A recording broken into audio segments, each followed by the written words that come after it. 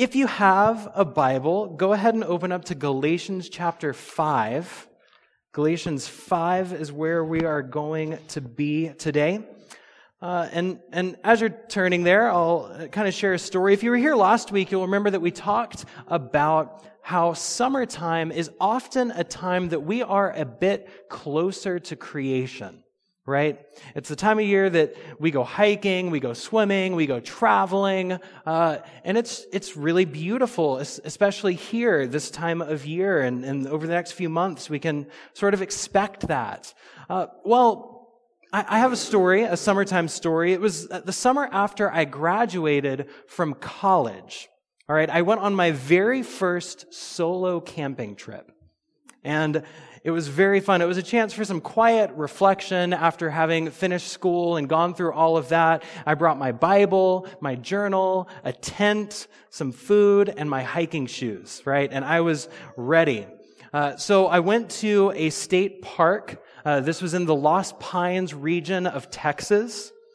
And the first day that I was there, I went on this long hike for most of the day and just walked. It was really fun. And normally this would be really a truly immersive experience surrounded by the greenery and the trees and all of that. But it was a little bit different. 1 year before this camping trip that I went on, a wildfire had raged through this particular region of Texas. And so instead of being surrounded by big pine trees, there were all these dark, ashen stumps and felled branches all around me, right? Instead of the fresh smell of the forest, there was that smoky smell like a campfire the morning after or something, right? And that was just sort of everywhere around on all sides. And I was walking through all of this, and I could have been, maybe I was a little disappointed at first, like, oh yeah, I should have thought about this whenever I, decided to come here. Of course there were these fires that were going on, but I will never forget this particular site that I came across while I was on this hike. Because I was walking along, and then a little bit off to the side of the trail, there was this really big, kind of blackened stump there, but all around it were these incredibly bright green shoots all over the place. It almost looked alien. It was so bright, this new growth that was there. It stopped me in my tracks, and I just kind of stared at it. It's like it was glowing amidst all of the ashes everywhere. It was amazing. And after sort of marveling at it for a while, I kept on that hike, and along the way, I would notice some other patches of some really bright green spots scattered around. And it was really amazing. Later that night, I went back to my campsite and struck up a conversation with the guy who was camping a couple sites over. And he was super into forestry and things like that. And when I told him about that sort of bleak, ashen landscape that I had gone through during the day, he responded and he said, yeah, it looks bad right now. But ultimately, these fires will actually be good for the forest. And I was like, what? And he says, 10 years from now, this place is going to be greener than it has ever been before. So I guess I'm due to go back and see if that's true. It's not quite been 10 years since then. But this is something that I began to walk away from and learn. Earlier this year, Caitlin and I actually had a similar experience, and we were visiting Pepperdine in California. Some of you know, this past year, there were some really intense wildfires down in that part of California. And while we were there kind of exploring some of the areas, there was one garden that we went to on campus, and we saw some old charred plants that had some green new growth on it. I actually have some photos of it. Here's one. So there's this dark sort of blackened branch, but then wrapping around it, spiraling around it is this new green vine. Go to the next one. This is another one that there's actually these flowers that are shooting off the sides of it. And then one more photo that I have there was this, old blackened plant of some sort has this new growth, all these flowers that are just bursting around it, swallowing it up. This is amazing, right? That out of these fires comes this new growth. These experiences have helped me to understand some things. First, it makes sense of some of the work that my stepbrother did several years ago when he was in the Forest Service. He would go and start these controlled fires in the forest. And I never understood how that was a good thing, right? Let's go take care of the forest by burning some of it. That sounds really counterintuitive. But if any of you have done any gardening or landscaping, then you know that from time to time, you have to prune your plants. Right? You have to trim them back. You have to cut back some of the old, unhealthy growth and make way for new growth. Well, it turns out that wildfires are kind of like that on this huge scale. Instead of pruning a plant, wildfires prune kind of an entire forest all at once. And afterwards, there is opportunity for new, fresh growth up from the ashes. So last week, we began this series talking about the Holy Spirit, who He is and what He does. And we looked at the creation story and saw some images that are used to talk about the Spirit. We considered the images of wind, water, and womb. The Spirit is blowing and flowing and birthing new life. But I'm sharing this story this morning about forest fires and new growth because it contains a couple more images that Scripture uses to talk about the Spirit. You see, Acts chapter 2 describes the coming of the Spirit at Pentecost, and it says that there came a rush like a violent wind, but it also says that tongues of fire appeared among them. And throughout Scriptures, we see this image of fire as representing the presence and the Spirit of God popping up. We have the burning bush that Moses encountered. We have the pillar of fire that led Israel through the wilderness. By night, there's the prophet Elijah who called down fire from heaven onto the altar, if you remember that story.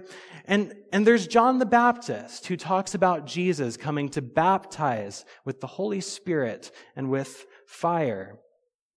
Fire is another image of how the Holy Spirit works among the people of God. But it is not merely a violent or destructive kind of fire. It's the fire of purification and pruning that makes way for new growth. And that's another image used of the Spirit in Scripture. The fire of the Spirit makes way for the fruit of the Spirit to grow. So that's the passage that we're looking at together today, Galatians chapter 5, where Paul writes about the fruit of the Spirit. We're going to begin in verse 16. Hear the word of the Lord. Live by the Spirit, I say, and do not gratify the desires of the flesh. For what the flesh desires is opposed to the Spirit, and what the Spirit desires is opposed to the flesh. For these are opposed to one another, to prevent you from doing what you want. But if you are led by the Spirit, you are not subject to the law. Now the works of the flesh are obvious: fornication, impurity, licentiousness, idolatry, sorcery, enmities, strife, jealousy, anger, quarrels, dissensions, factions, envy, drunkenness, carousing, and things like these. I'm warning you, as I warned you before, those who do such things will not inherit the kingdom of God. By contrast, the fruit of the Spirit is love, joy, peace, patience, kindness, generosity, faithfulness, gentleness, and self-control. There is no law against such things. And those who belong to Christ Jesus have crucified the flesh with its passions and desires. If we live by the Spirit, let us also be guided by the Spirit. This is the word of God for the people of God. Amen. Let's pray. Father, thank you for your word, and thank you for your Spirit, which burns within us, which grows and blooms within us. God, I pray that as we consider the words of your Scripture, that you would sharpen our minds and soften our hearts, that we might know you and love you. We pray this in Jesus' name. Amen. Amen. So this passage comes from a letter that Paul wrote to the church in Galatia to correct some things that had gone badly wrong.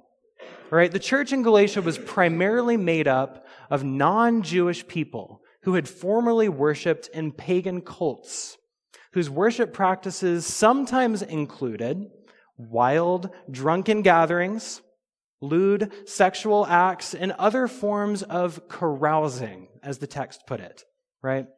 And this was just part of their culture. This is just what happens, something to participate in when they're not on the job, just getting by, right? And some of the Galatian Christians still actively participated in these kinds of things and have simply kind of tacked on going to church as another part of their lives. But there were others who genuinely were trying to figure out, how do I follow the call of the gospel amidst this kind of culture? And so to tell them how to do that, there was another group of folks that had sort of swooped into the church in Galatia. This is a group of Jews who were telling the rest of the church that in order to really follow Christ, what they needed to do was really become Jews and follow the law. And Paul is furious about this because he knows that the gospel is not only for the Jewish people, but for all people, which he says in chapter 3, verse 28, there is no longer Jew or Greek, slave or free, male and female. The gospel is for everyone. Right? And so throughout this letter, Paul has some really biting remarks for the Galatians. In chapter 1, he begins by saying, I am astonished at you. And then he pronounces a curse on those who have turned away from the gospel. In chapter 3, he calls them fools, and he says, who has bewitched you? And then in chapter 5, he says, you were running well, but someone has prevented you. And all of this leads to our passage here, where Paul addresses the pagan living Galatians and the law-insisting Jews. And he begins to try to set them straight.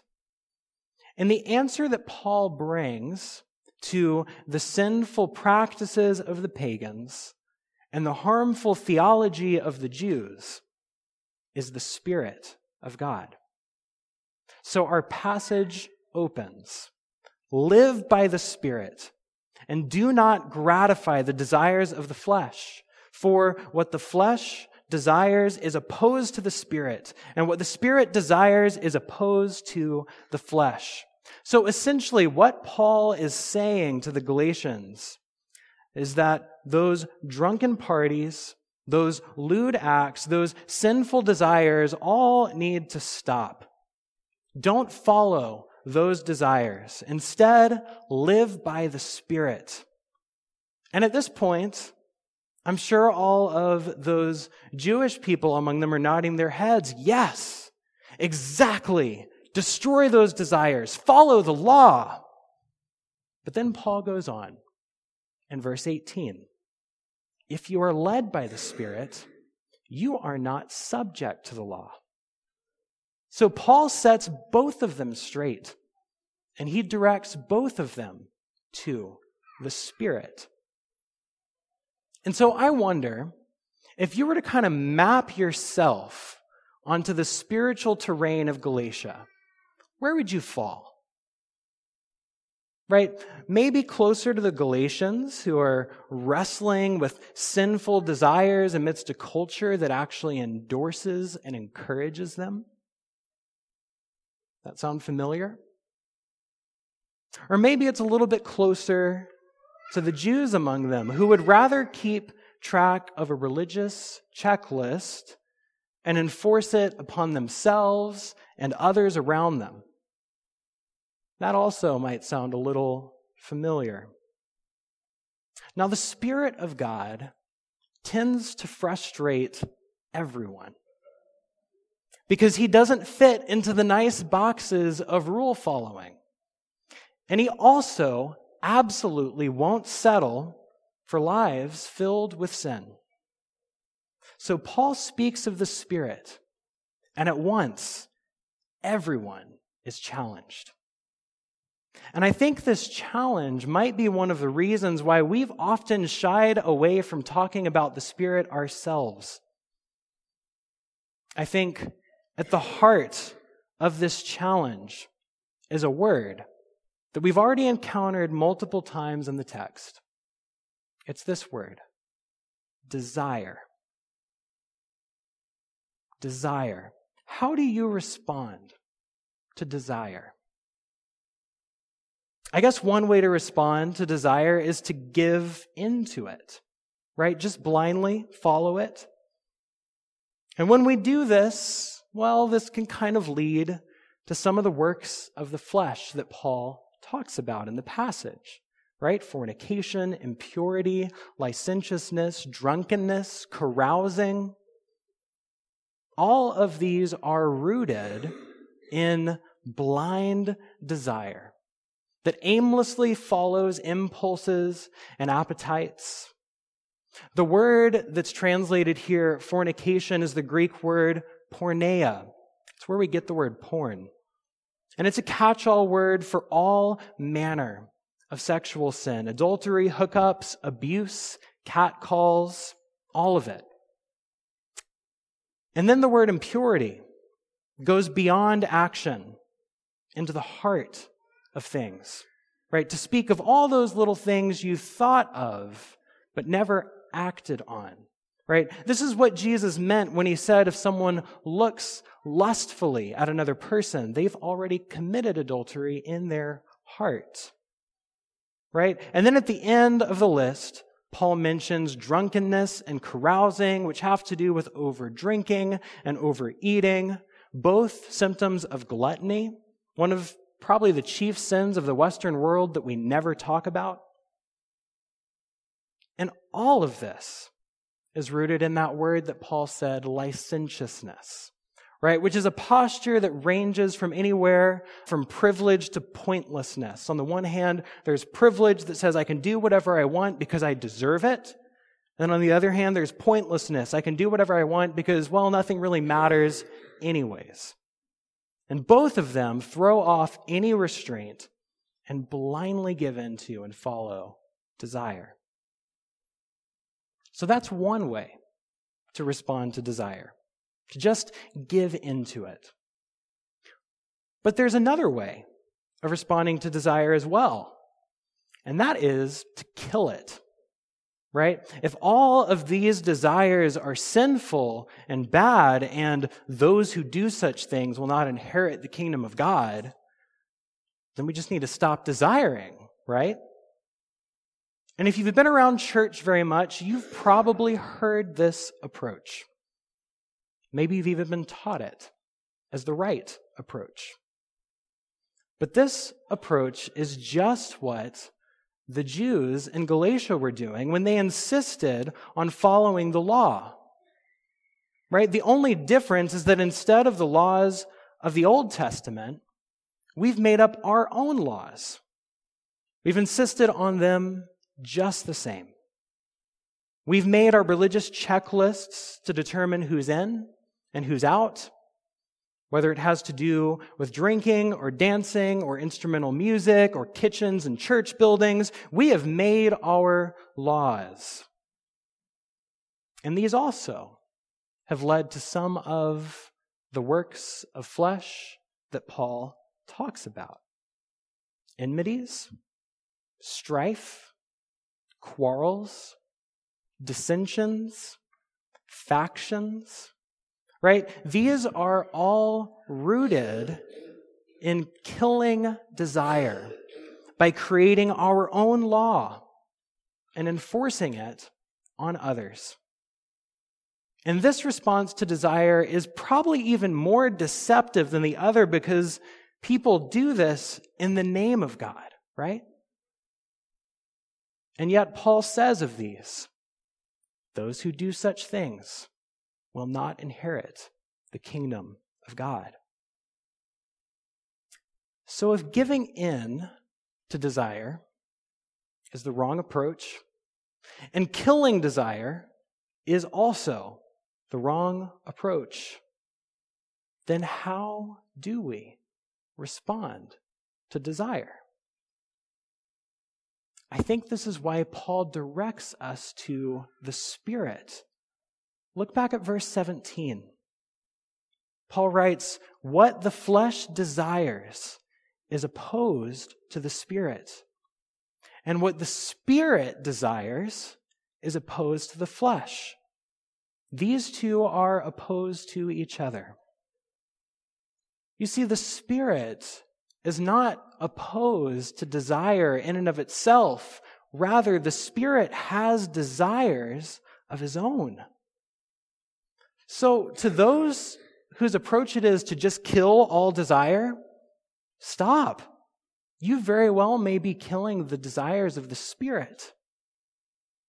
But to those who just give in to all those desires of the world, the problem isn't that you have desire. I would suggest it's that desire is not nearly enough. You see, the desires of the Spirit go far beyond what the law could ever enforce, and go far deeper than what the flesh could ever satisfy. So, what are the desires of the Spirit? Well, Paul describes them in verses 22 through 23, and he calls them fruit.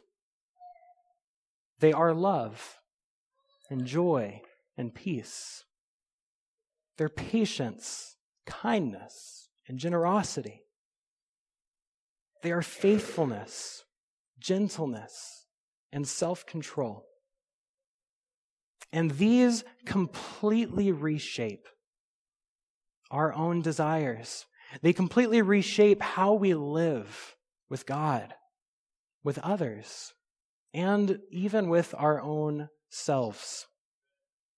You see, love, joy, and peace are all things that we cannot stir up ourselves, but we must receive from God. And when we receive them from God, they go beyond the circumstances of our lives into our very being. Right? When we receive it from God, it becomes possible to love our enemies. When we receive joy from God, it becomes possible to rejoice in suffering. And when we receive peace from God, it becomes possible to have a peace that passes understanding, even amidst chaos. And all of this comes from the Spirit of God. And then as we receive from God, our life with others becomes marked by patience, kindness, and generosity.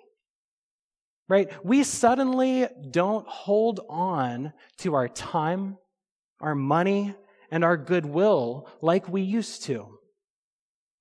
Because we used to think these things were scarce. But when we receive from God, we realize they're not. So when we live in the abundance of God's Spirit, we don't run out of patience. We don't run out of kindness. And we can be good and generous people to those around us, both those we know and those we don't. And as we live with that generous kindness toward others, our very character is transformed so that we become faithful, gentle, and self-controlled, right? And this is the ultimate undoing of the works of the flesh that Paul had written about. Faithfulness is opposed to impurity. Gentleness is opposed to enmity. And self-control is opposed to licentiousness. This is what he means by these are opposed to each other. The desires of the Spirit are far deeper than the desires of the flesh. And the fruit of the Spirit are just so much tastier than the works of the flesh. Which I think is why in verse 24 he writes, "Those who belong to Christ Jesus have crucified the flesh with its passions and desires." So the desires of the flesh do have to be killed. But he doesn't stop at that. The very next verse in 25, he continues, "If we live by the Spirit, then let us also be guided by the Spirit." So it's not ultimately about killing desire, but rather reshaping it, resurrecting it into the desires of the Spirit, which bring about the fruit of the Spirit. And so the call of Christ is not ultimately one to stop sinning, but rather to live by the Spirit. Jesus did say repent. He did. But what did he say after that? For the kingdom of heaven is at hand. Right? It turns out that when we live by the Spirit in the kingdom of God, that we stop sinning. But the goal is not just to stop sinning. It is to live truly in the Spirit of God. If we repent for repentance' sake, if the goal is merely to stop sinning, then we'll end up like the Galatian Jews, following the law, but still doing the works of the flesh. So my challenge to you this week is to live by the Spirit. Don't blindly give in to desire, but don't legalistically kill it either. One practical way to do this might be to spend some more time looking through this text in a posture of confession and prayer, right? Look through that first list that Paul gave us and let it penetrate your heart, right? Don't just gloss over it, but really look at each of those words and begin to confess the works of the flesh that are in your life and receive the grace and the forgiveness of God. And then look through that second list, the fruit of the Spirit. Don't gloss over it. Let each of those sink in deep. And pray to God for the fruit of the Spirit in your life. So that's my challenge to you. Live by the Spirit. Be guided by the Spirit. And just like that forest hike in Texas or those California hills, let the fire of the Spirit burn in you so that the fruit of the Spirit might flourish. Amen.